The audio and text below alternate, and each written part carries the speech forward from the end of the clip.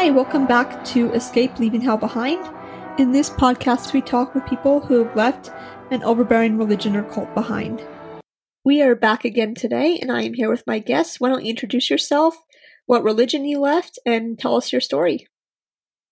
Yeah, so my name is Brianna. I used to be Mormon. I grew up in the church. I've lived in Utah pretty much my whole life, so grew up here.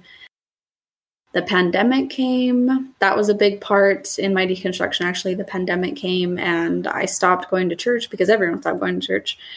And I kind of realized that I didn't miss it at all. Then eventually when the time came around to start going back to church, I still realized that I didn't really miss it. And I had all these things that were troubling me, like the role of women in the church, the role of LGBTQ people. Thanks again for joining us today.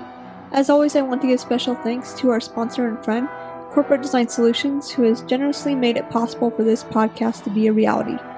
If anyone is looking for help protecting their digital info, please email Michael at helpdesk@corpdesignsolutions.com.